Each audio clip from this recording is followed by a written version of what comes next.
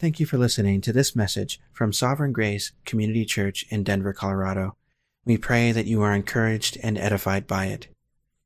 You can find more information about Sovereign Grace Community Church by visiting our website at www.sgccdenver.org. If you would like to make a donation to our small ministry, you can do so using the donate button on our website or on the SGCC Denver sermon audio page. Again, thanks for listening, and may grace and peace be multiplied to you in the knowledge of God our Father and of Jesus our Lord. Well, I think many know that this is the last week that Colin and Tanya and their family will be with us as they prepare to move to Connecticut and assume the pastorate at Summers Baptist Church.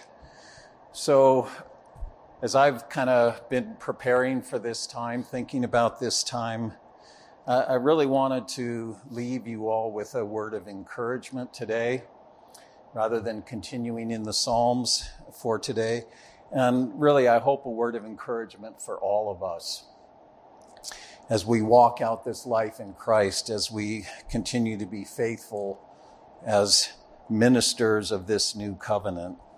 So pray with me, if you will, and then we'll look at this text. Father, one of the sorrowful and difficult things in life as Christians is the departure of dear brethren. It reminds us again that we are truly one body, one family. And I pray that each of us would be jealously desirous of and hold as precious the communion of the saints. We know that life is in a constant state of flux, that nothing remains the same. We need only to look in the mirror and we can see that nothing remains the same.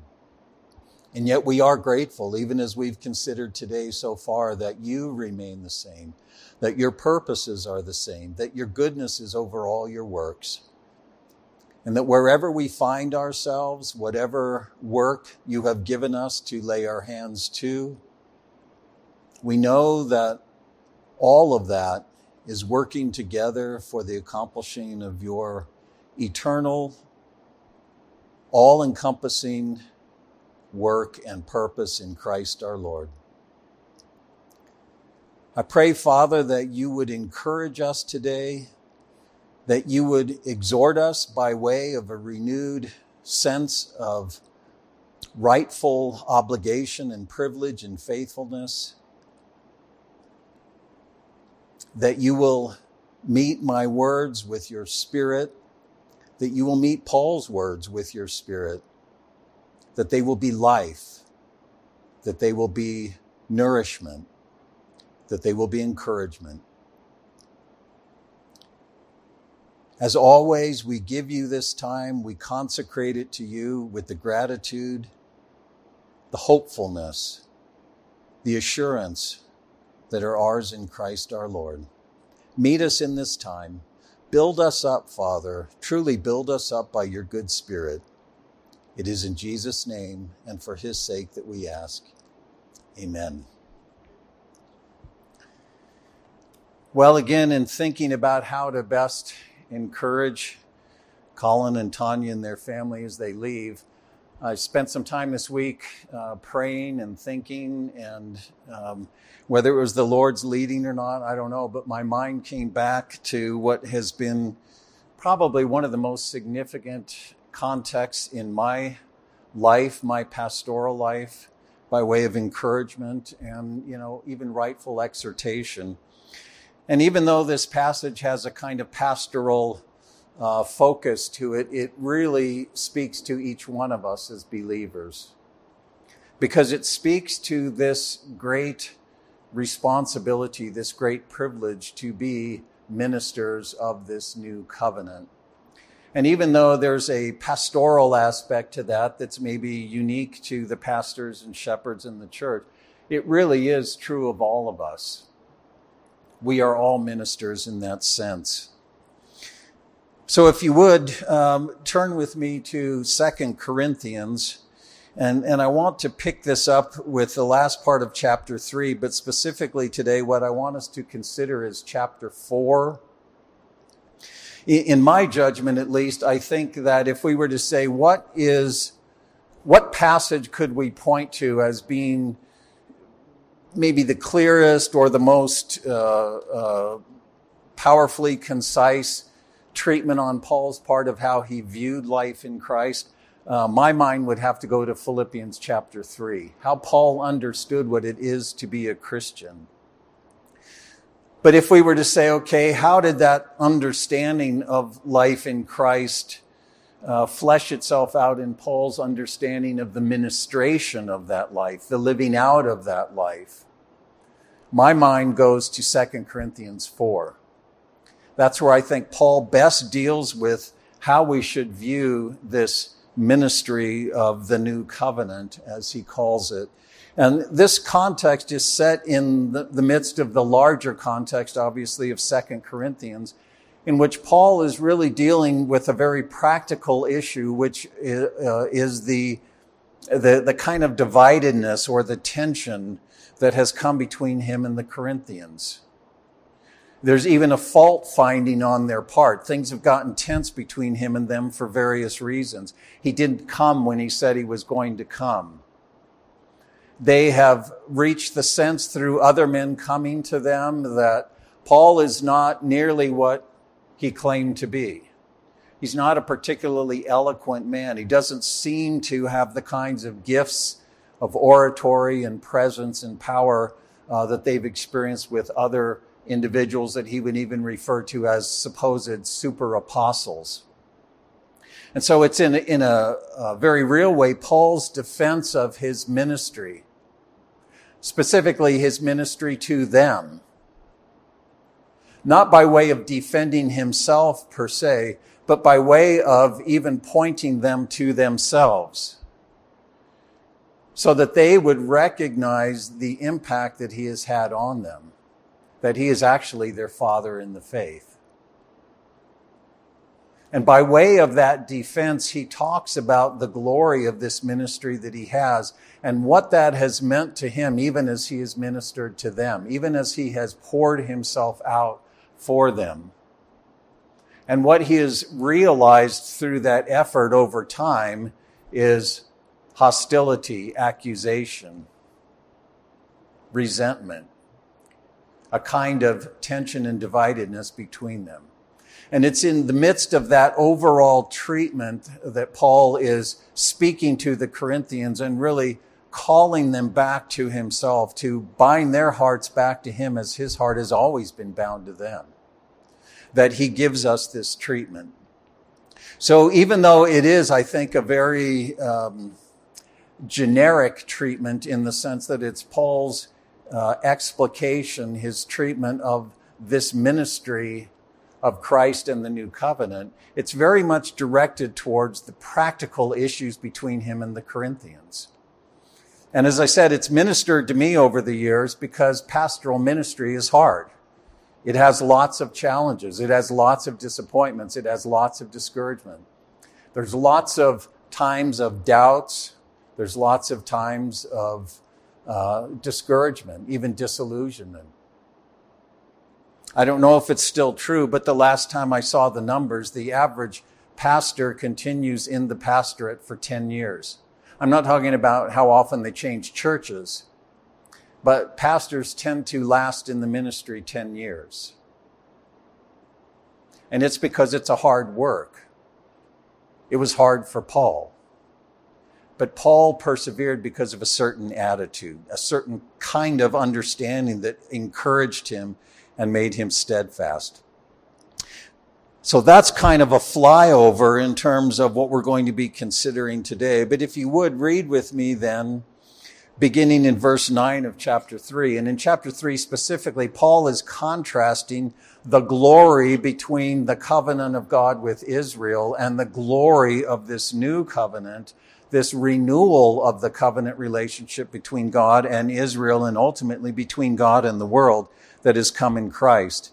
So he says in verse 9, 2 Corinthians 3, if the ministry of condemnation, that's how he's referring to the Mosaic covenant, that relationship with God through the covenant at Sinai. If the ministry of condemnation has glory, and it did have glory, much more does the ministry of righteousness abound in glory. For indeed, what had glory in this case has no glory in comparison on account of the glory that surpasses it. For if that which fades away was with glory, much more that which remains is in glory. Having therefore such a hope, we use great boldness in our speech. We are not as Moses, who used to put a veil over his face, that the sons of Israel might not look intently at the end of what was fading away. Referring to Moses coming down off the mountain with a veiled face as he spoke to the sons of Israel. But their minds were hardened, for until this very day, up till this present time, at the reading of the Mosaic covenant, the same veil remains unlifted because it is only removed in Christ. To this day, whenever Moses is read, a veil lies over their heart, the Israelite people. But whenever a man turns to the Lord, the veil is taken away. Now the Lord is the Spirit, and where the Spirit of the Lord is, there is liberty. But we all with unveiled face, unlike Moses, we with unveiled face, beholding as in a mirror the glory of the Lord, are being transformed into the same image, from glory to glory, just as from the Lord, the Spirit. Therefore, since we have this ministry, as we have received mercy, we do not lose heart. We have renounced the things hidden because of shame. We don't walk in craftiness. We don't adulterate the word of God. But by the manifestation of the truth, we commend ourselves to every man's conscience in the sight of God. And even if our gospel is veiled, it is veiled to those who are perishing, in whose case the God of this world has blinded the minds of the unbelieving, that they might not see the light of the gospel of the glory of Christ, who is the image of God. For we do not preach ourselves, but Christ Jesus as Lord, and ourselves as your bondservants for Jesus' sake. For God, who said, light shall shine out of darkness, is the one who has shown in our hearts to give the light of the knowledge of the glory of God that is in the face of the Messiah. But we have this treasure in earthen vessels, that the surpassing greatness of the power may be of God and not from ourselves. What do you mean, Paul? We are afflicted in every way, but not crushed, perplexed, but not despairing, persecuted, but not forsaken, struck down, but not destroyed, always carrying about in our bodies, the dying of Jesus, that the life of Jesus also may be manifested in our body.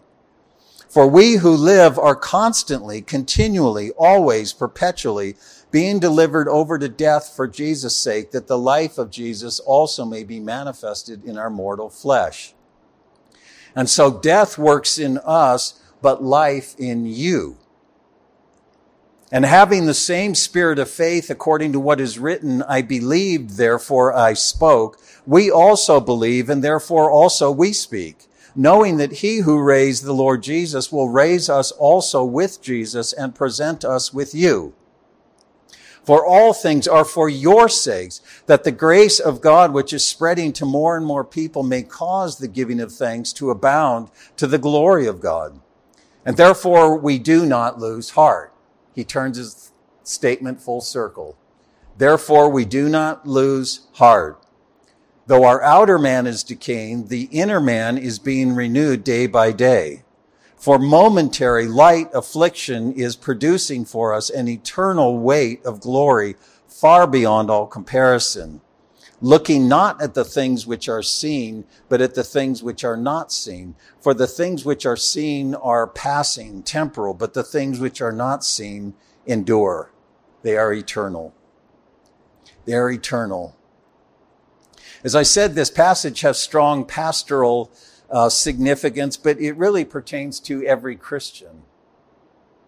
What Paul says here is true of each one of us. We are all ministers of this gospel. We are all ministers of this new covenant. And just to kind of draw out some general things about this passage, I'm not going to deal with it verse by verse, but the first thing that I think is important about this is Paul talks about why he doesn't lose heart. And he had every reason to lose heart. People often say, oh, I wish I could have been Paul, walking around healing people, raising the dead, doing this, doing that, doing the other thing. No, we really wouldn't want Paul's life. Much less would we want Jesus' life. Paul had an exceptionally difficult life, and he will go on even to talk about, in kind of ironic terms, his credential as an apostle. His credential being all that he suffered for the sake of Jesus. But the first thing that pops out to me in this is that Paul recognized that his ministry was, as an entrustment, was grounded in God's mercy. And he's not saying God was merciful in giving me this ministry. And he's really not even saying that God was merciful in saving me, and out of my salvation now I have this ministry. He's saying really that it's the mercy of God in the broadest sense that is the basis of his ministration.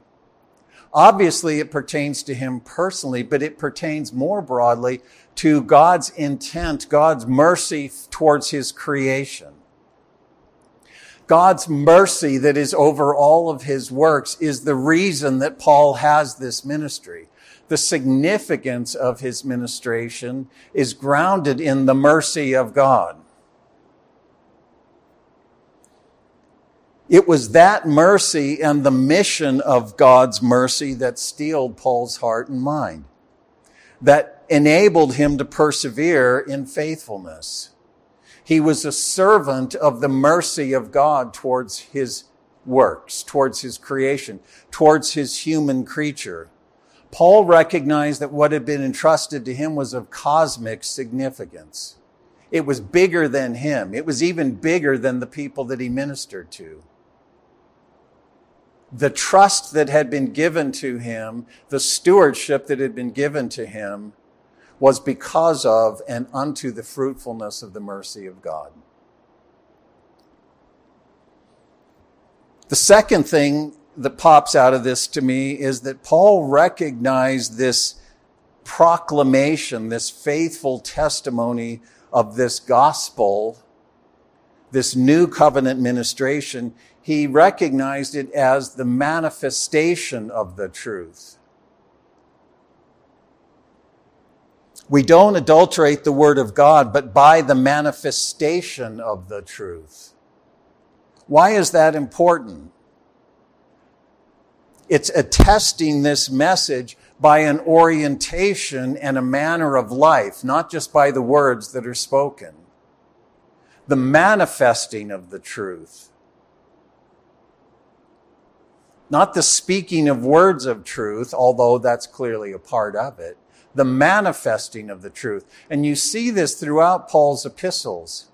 He points to how he was among the saints, how he was among the churches, how he served them, how he labored, how he persevered. He didn't just come and preach a sermon and go away, or come and hand out a tract and go away. He labored, he labored, he labored, he labored. Day after day, month after month, in some cases, year after year. There was a manifestation of the truth. The gospel is the good news of creational renewal in Jesus, the mercy of God towards his creation. And so the proclamation of that gospel goes beyond doctrinal instruction and good behavior. Paul understood that we embody the proclamation. We manifest the truth as those who embody what we proclaim. Because the proclamation is, again, the heralding of the new creation, the renewal of the creation that God has inaugurated in Jesus, and that we ourselves are the testimony of. I say it all the time that if we get the gospel right, it should cause people to say, where is it? I don't see it. If the gospel is just, here's how you can be forgiven, and I'm not, again, that is important. But if the gospel is just a formula to get saved, then it doesn't raise the same kind of objection. If the gospel is the good news that in Christ God has begun this work of creational renewal, if somebody said that to me as an unbeliever, I would say, where is it? I don't see any sign of it. Where is this renewal? Where is this renewal? It is in the human beings who are sharers in the resurrection life of Jesus. The church is the proof of Christ's work. The gospel is the good news of God's renewing of his creation in Jesus, and that renewal exists in the present time in the church, in human beings who are sharers in it. That's what I mean when I say we embody this message. That's why Paul can say we manifest the truth. We don't just come with doctrinal formula to be believed. We manifest the truth. We are the embodiment of the gospel. The gospel confronts the old creation, the present order of things that we see, with the new creation. This is Paul in verse 6. God who said, light shall shine out of darkness. He's taking his readers back to the creation account, right? In the first instance, Genesis 1. God commanded light to shine out of darkness. Darkness was over the face of the deep. And God said, let there be light, and there was light. Paul says the God who by the Creator's Spirit called light to shine into and dispel the darkness has now done the same thing by the same Spirit in this work of recreation. He has caused the light of his own truth to shine in our hearts to give us the light that is the knowledge of the glory of God that is in the face of Christ. The Christ who is the image of God. It's Genesis language. It's creation language, right? Man as the image of God. Christ is the image of God. God has caused this work of renewal to shine in our own lives, in our own hearts. It's the confronting of the old creation with the new creation. And that rubs up against natural sensibilities, natural perspectives. Spiritual perspectives, religious perspectives, moral perspectives, philosophical perspectives. The reality of new creation, the glory of God in the face of Christ, who is the image of God, which image we now share, rubs up against the natural order. And so we can expect this manifestation of the truth. If it is the manifestation of the truth, we can expect it to meet with confusion, resistance, refusal, opposition, not just within the secular world, within the religious world, within the world of the religion of Christianity. We can expect the new creation, the truth as it is in Christ himself, to rub up against the religion of Christianity. And I'll leave that to you to think about. So Paul recognized and had experienced the truth that there are inward and there are outward pressures that come to those who are faithful ministers of this new covenant of new creation in the Messiah. And those pressures and those concerns are always pressing us towards compromise. They're always pressing us towards compromise. Compromise that consists in yielding, compromise that consists in not yielding. compromise in yielding. Paul says we don't use deception. We have renounced the things that are actually associated with shame.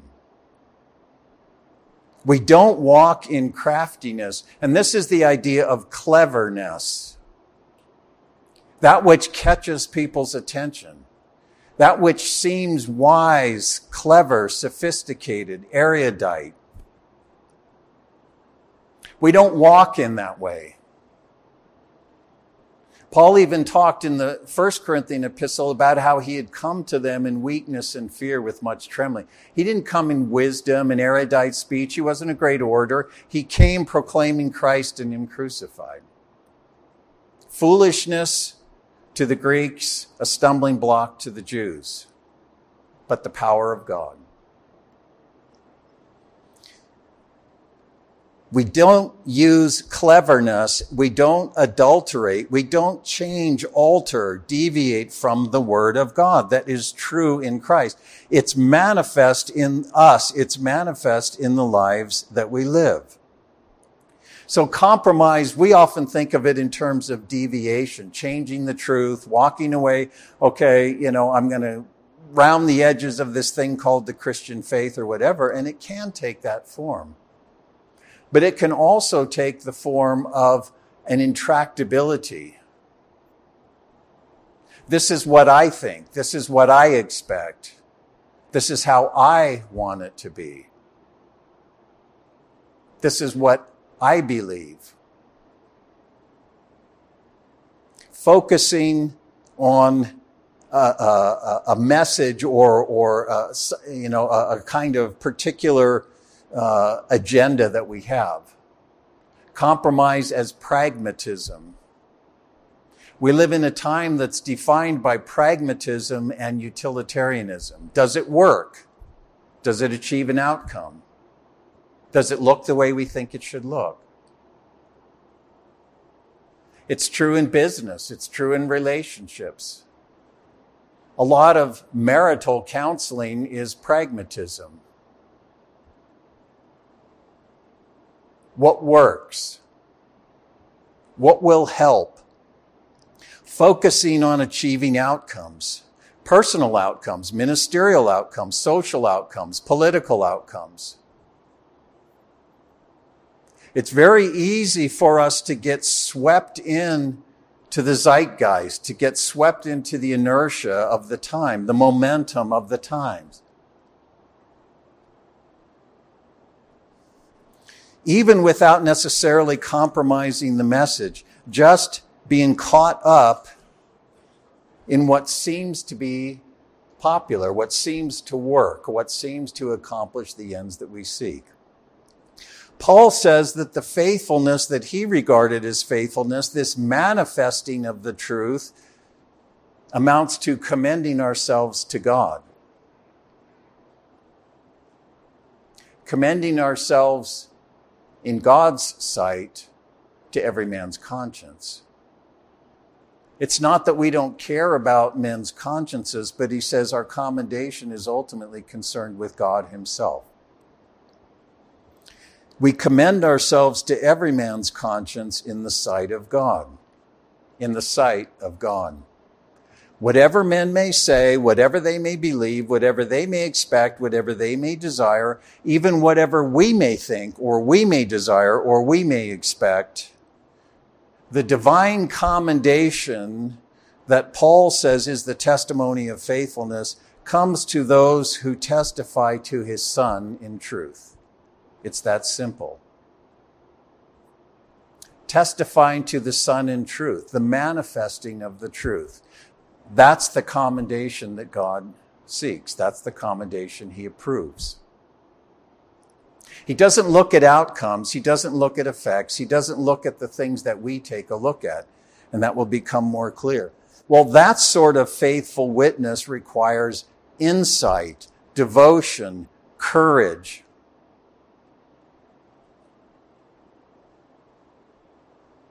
I think it's especially hard in some ways for the vocational pastor because his income's on the line, right? I mean, how did we get the whole culture to roll over in all of these political arenas. The threat of losing your job, right? The threat of losing your income. Why do doctors tell you things that aren't true? Because they don't want to lose their job. Why do people tell you things that they know aren't true? Because they don't want to lose their job. They don't want to lose their income. There's a courage that is required to be faithful with the truth. It amounts to knowing Christ in truth and bearing witness to him in truth, while recognizing, as Paul did, that satanic opposition to the truth is opposition to Christ, not opposition to religion, not opposition to morality, not opposition to spirituality, not opposition to religious traditions. Paul says that Satan himself masquerades as an angel of light. Why does it surprise us when those who, in a sense, are led by him appear as super apostles? These men that you're so endeared to, Paul says, appear as angels of light. Well, why wouldn't they? The one whose message ultimately is behind them himself appears as an angel of light. The satanic opposition that works all the time is seeking to lead people away from the truth as it is in Christ himself. Not religion, not morality, not doctrine per se, not ecclesiastical traditions or confessions or anything like that.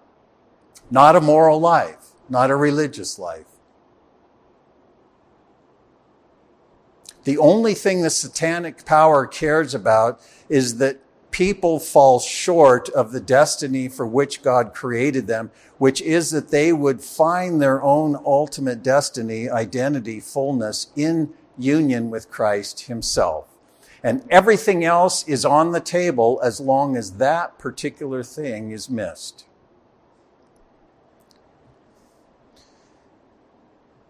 That means, among other things, again, speaking to life in the church, we have to strive for the gospel. We have to manifest the gospel, striving for the peace and the harmony that are in the unity that is in Christ. Remember when we went through the book of Acts, we saw that one of Luke's key themes of the challenges of the early church was trying to learn this thing called unity and how it's not uniformity. How do you bring male, female, slave, free, Jew, Gentile, barbarian, Scythian? How do you bring all these people together and sit them as equals, as brothers and sisters at the same table in the context of a culture in which everything is hierarchical? Men don't sit with women. Slaves don't sit with free. Gentiles are here. Jews are here. That's what Paul is so adamant about. He says to the Ephesians, he says, I, the prisoner of the Lord, entreat you to walk in a manner worthy of your calling. Okay, well, what does that look like? What does it look like to walk in a manner worthy of your calling? With all humility, gentleness, patience, showing forbearance to one another in love, giving all diligence to preserve the unity of the Spirit in the bond of peace. What does that mean, Paul? There is one body, one Spirit, as you were called in one hope of your calling, one Lord, one faith, one baptism, one God and Father of all, who is over all, through all, and in all. The unity of the church is the shared life of Christ. It's not a shared confession. It's not a shared denomination. It's not a shared language. It's not a shared culture. In fact, it's when manifold differences form one organism that Jesus said the world will understand the meaning of my coming. Right? When you are one, as the Father and I are one, I and you, you and me. When that is manifest in the world, then the world will understand my coming. They'll know why I came. They'll know what has come through my coming. the forming of a new human organism. Not just a bunch of individual people getting right with God. The forming of a new human organism. The Christ himself having his fullness in his church. That's God's design. And the church has always fought this battle of unity. It tears churches apart. And we try to achieve unity by organizing everybody around a confession or a denominational statement or the music or the type of preaching. Are we traditional? Are we contemporary? And churches are so fragmented because they got the early, blue hair service, and then they got the more middle of the road service, then they got the contemporary service, then they got this, then they got that, and the youth are over here, and the adults are over here, and the kids are over there. And then we're like, okay, isn't this wonderful? No, it's testifying against the truth of the church. And I'm not saying you can't do anything with the youth or whatever, don't get me wrong. But we practice the kind of fragmentation that Christ himself put to death. And we want to call unity uniformity. Make everybody conform, everybody agree, everybody comply. Everybody look the same. Now we have unity. That's not unity. And all of these things are ways in which the satanic power works against the manifesting of the truth. So we have to be led by, disciplined by, ordered by insight, true devotion, and courage. And in that way, then we can possess and maintain a truly good conscience. Because then and only then we'll know that the resistance and the opposition that we receive is opposition to Christ and his gospel. If we will be faithful in that way, then the opposition that we receive is not against us. Because we're jerks, or we're overbearing, or we're insisting on having our way, whatever it happens to be. When it is really the manifesting of the truth of Christ, then the opposition that comes against us is opposition against him. And then we can have a good conscience. And that's what Paul says. If our gospel is veiled, it's veiled to those who are perishing. This opposition to us, it's because we don't preach ourselves. We preach Christ Jesus as Lord. We proclaim ourselves as your servants. That's why we have a good conscience in the things that we endure. That's why we can bear up. That's why we don't lose heart. Because the opposition is the opposition against Christ and his gospel. So the victorious Christian life then is very different than we tend to think about it. And Paul goes on to talk about then what this perseverance in faith looks like. Faithful witness involves manifesting Christ and his gospel. Manifesting it, not just speaking of it, manifesting it. And a crucial aspect of that is how we persevere.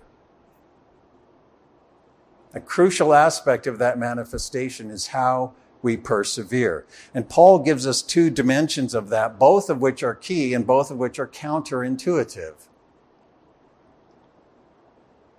They're not what we would naturally think of in terms of this manifesting of Christ, manifesting of the truth. The first is he says that this looks like owning Jesus' power. Owning Jesus' power. Power that is manifest, operative, and triumphant through weakness and suffering. Power that is operative and triumphant through weakness and suffering. Paul keeps setting these things in contrast. Al uk, but not this, but not that, this, but not that. Afflicted, but not crushed. This means hard pressed. It's like pressing something really, really hard, but it's not being crushed. And then he says being perplexed. Not understanding, being perplexed, but not despairing. Being persecuted, that means pursued, driven away, being pursued, somebody chasing after you in a sense, but not abandoned. Even when we're being pursued, we're not abandoned. Struck down, knocked to the ground, beaten down, but not destroyed. Paul says it's this, but not this. It's this, but not this. It's this, but not this. What is it? It's the bearing in our bodies, the dying of the Lord Jesus unto a goal. I've had people say to me in the past, gee, it seems like in some ways God's kind of a sadist. He just wants our face down in the mud. He always wants us suffering. He's always coming against us. He's always beating us down to see if we'll take it. That's not the case at all.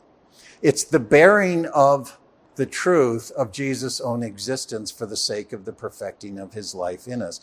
It's a power of suffering that works out our death with a view to our life in Christ. Always, Paul says, not sometimes, not when things go bad here and there, but as a manner of life, as a way of life, bearing in our present existence Jesus dying. Well, what does that mean? What does that look like?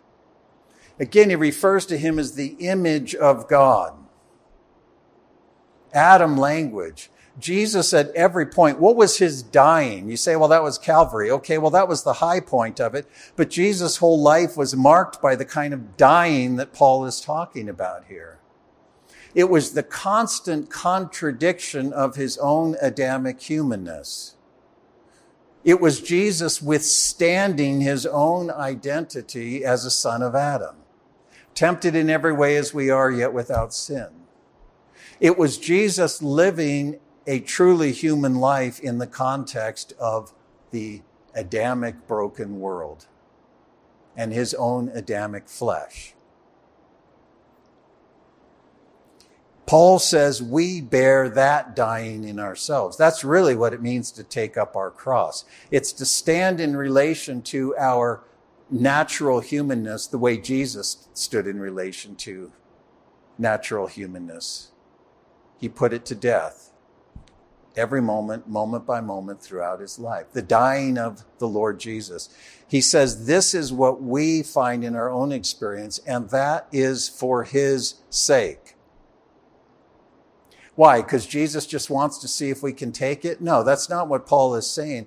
It's for the sake of his own goal as the last Adam. It's for the sake of Jesus' own goal, his own consummate glory in having his fullness in a community of people who share fully in his life and likeness. This is the end of chapter 3. We all with unveiled face, beholding as in a mirror the glory of the Lord, are being transformed into the same image from glory to glory. Paul is saying the way this works for us is when we look in a mirror, we see the glory of Christ being formed and perfected in us. Beholding as in a mirror the glory of the Lord, we are being transformed into the same likeness. This is what it means that this suffering is for Jesus' sake. It's for the sake of the purpose of his own life, his own death, his own resurrection, his Father's purpose for the world, seen as we have this ministry by the mercy of God. So the victorious Christian life is our victory in Christ, our participation in his life, weakness, suffering, and death that culminate with the glory of the fullness of life. How often do people talk about the victorious Christian life in the way that Paul does? Not very often. Well, it means I'm not going to get sick. Well, it means everything's going to go fine. God's going to fix this. God's going to fix that. The victorious, I'm a king's kid, right? Paul says the victorious Christian life is seeing the image of Christ being perfected in us by the Spirit, which looks like sharing in the life and the death of the Messiah himself. And Paul speaks in terms of our bodies. Our bodily participation in Jesus' death is unto our bodily share in his life. We who live are constantly being delivered over to death for Jesus' sake, that the life of Jesus also may be manifested in our mortal flesh. Not just in our spirits, in our bodies. How is the life of Jesus manifested in our mortal flesh? Well, in the present time, it's manifested, I think, in the way in which Paul's just expressed. Perplexed, not in despair. Hard-pressed, not crushed. Beaten down, not destroyed. Persecuted, not abandoned. It doesn't mean the absence of difficulty. It means God's sustaining power through the difficulties. Seeing that principle of the life of Christ being manifested in us and being worked out in us. But ultimately, that life of Christ in our mortal bodies looks to the resurrection to come. And that's going to be chapter 5, right? The resurrection to come. The resurrection to come. So the first thing that Paul says in terms of manifesting this truth, manifesting this truth, bearing out in our own existence this testimony of Jesus, the first thing is the owning of Jesus' power. What really does that power look like? How does it work itself out in the lives that we live? And the second piece, also equally counterintuitive, is owning Jesus' people. Here's an important pastoral part, probably the part that's helped me the most through the years. This pattern of death unto life that Paul is speaking about is corporate as well as personal. It's corporate as well as personal. And in fact, the personal dimension of it looks toward and serves the corporate. In other words, this personal death unto life serves God's goal of a fully Christified human organism. So is it a personal process? Does it pertain to us as individual human beings? Yes, it does. It's a personal process, but it's not an individual one. It's not discretely individual. It's our personal death unto life, but it is corporate in both its operation and in its ultimate goal. The Spirit's work of working out in us the dying of Jesus occurs through our involvement with others. And Paul says that it serves the working of life in them as well as us. Look again, he's talked about what happens to us, our suffering, our bearing in the body, the dying of the Lord Jesus. All of these things that are very much oriented towards us, the individual believer. But his summary of observation in verse 12 is, so it is that death works in us, but life in you.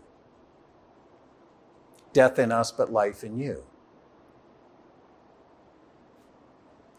This is a crucial aspect of Paul's doctrine of the body causing the growth of the body. This work of death unto life that God is doing in us ultimately is not just for our own sake. It's for the sake of his wider work in the lives of human beings, ultimately for the sake of the creation. But here's the important point that I wanted to bring out about this, is that often this death unto life that is for the sake of others, that death unto life is precisely experienced, or an aspect of it is experienced in this involvement with others. What do I mean by that? The working of this life in others through our own dying often isn't, we don't perceive it in that way. It has a different feel to us. It doesn't feel like God working life in others through the things that we suffer. In fact, often that experiencing of the dying of the Lord Jesus comes through trying and seemingly unfruitful labor to others. People, it's kind of something we joke at, but we hear people say, I love the church, it's just people I can't stand. And the church would be perfect if it wasn't for people. We all know the trial, the disappointment, the discouragement, the seeming unfruitfulness of our labors on behalf of others. If we don't, we haven't in any sense been faithful as Christians. We've all experienced this sense of unfruitfulness, of trial in laboring on behalf of others. Well, that's an aspect, that's one of the ways in which this death unto life works itself out. It was certainly in the case of Paul. Think again about the context in which Paul is writing. People that he poured himself into for a long period of time. He gave everything he was, everything he had. He sacrificed himself on the altar of the service of the faith of these Corinthians. And now they accuse him and they find fault and they call him a false apostle and he's just in it for the money. And he's not very eloquent and he talks tough in his letters, but he's a weakling and he's unimpressive in person. That was an important aspect of Paul's saying, death is at work in us, that life would be at work in you. Persevering, again, as that's an aspect of death working in us, so that death that is unto the working of Jesus' life in our mortal bodies also involves our persevering in those labors in spite of what we see, in spite of what we perceive. Because we know his triumph in resurrection and we believe God for his purposes and work. We believe God. Having the same spirit of faith according to what is written, I believe, therefore I spoke. That's how faith works. I believe, therefore I respond. I believe, I respond. I believe, I respond. We also believe and therefore we speak. What is it we say to you, Corinthians? We say that we know that he who raised the Lord Jesus will raise us also with Jesus and present us together with you. Why is that important? Because when Paul looked at the Corinthians, he saw a big mess. Read the 1 Corinthian epistle. They were a mess. Their misuse of the gifts, their pride, the way they viewed women, all of these various things that were going on in the church, it was a mess. He said, it's not that you lack knowledge, it's not that you lack the gifts, but there's this pride, there's this fleshliness that is governing you. And it burdened Paul. He didn't see good fruit at Corinth, is what I'm saying. But he was confident because he knew the message he had brought to them. And he knew what he had manifested to them. And he had seen people lay hold of that. And so he could say, it's with the spirit of faith that we say to you, Corinthians, that God is going to raise you up together with us. He's going to raise us up. And he's going to present us, you and me, to himself in that day. In spite of what I see, in spite of what I know, in spite of my experience with you, Paul believed Christ. He believed the Father's purpose in Christ for the church. He didn't believe the church. He believed God for the church. And that's been a message through the years that I've tried to impress on young guys preparing for the ministry, because they're taught to think in pragmatic ways. Do this, it's the gumball machine. Put in the penny, turn the knob, out comes the gumball. If you do it this way, it'll work this way. It'll look this way. And they get discouraged and they get frustrated because it doesn't work. And even if there's some pragmatic of fruitfulness that they see, whatever it happens to be, the actual, the church's heaven on earth isn't realized in their experience. And it's hard, and it's agonizing, and it's frustrating, and it's discouraging. And it causes men to say, I guess I'm not gifted, I guess I'm not called. Or it causes them even more to say, God isn't faithful. He hasn't kept up his end of the bargain. I've been doing everything they told me to do. Why isn't it working? God isn't faithful. And Paul says, you don't look to the communities of believers for the truth of the power of God's gospel. You look to the triumph of God in Christ. And so Paul could say to the Corinthians, I know God is going to raise you up and present you together with me. And that, more than anything, for what it's worth, is what I think pastors need to understand. What will sustain them?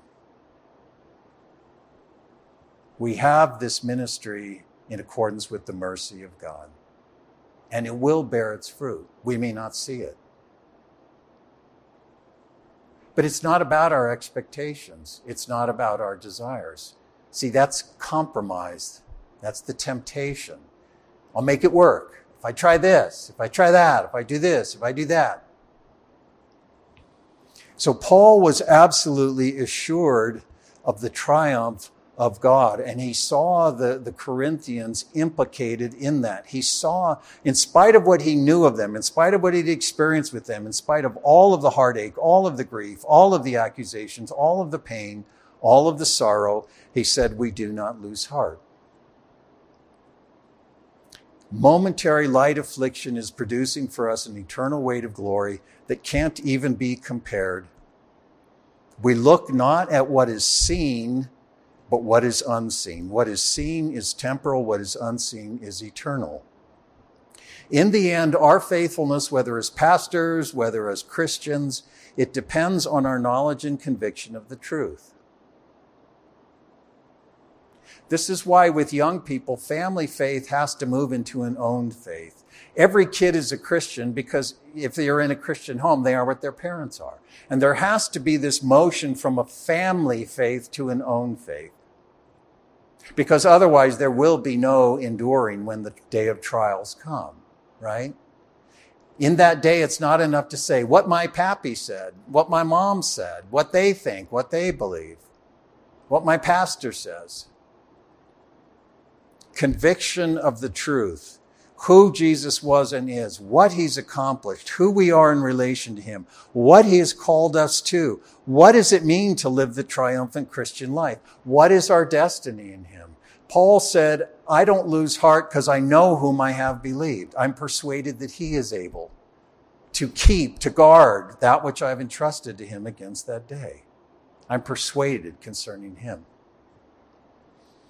And part of that recognition is part of that conviction is recognizing and really being governed by the reality, again, that God has inaugurated this new creation in Jesus, and we are sharers in it. Why do I say that? Because we're not just hanging on, we're not just hunkering down, waiting until we can finally exit this world. And a lot of Christians live that way. They just want to hunker down. Hide until the rapture, or whatever it is. We're not hanging on. We're not hunkering down. We embody in ourselves Jesus' triumph. Do you believe that?